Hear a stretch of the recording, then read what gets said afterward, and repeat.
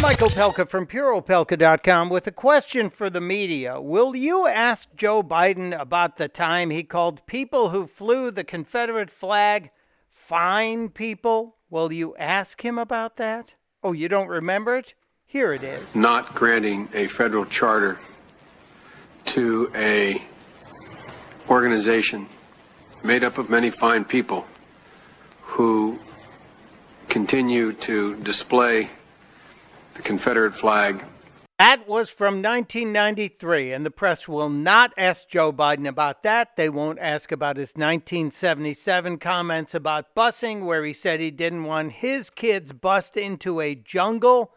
What does that mean, Joe?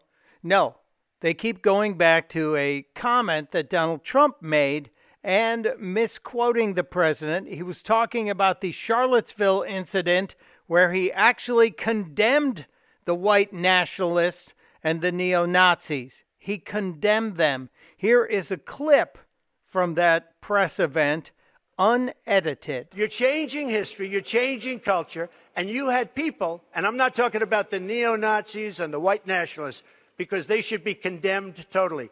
But you had many people in that group other than neo-Nazis and white nationalists, okay?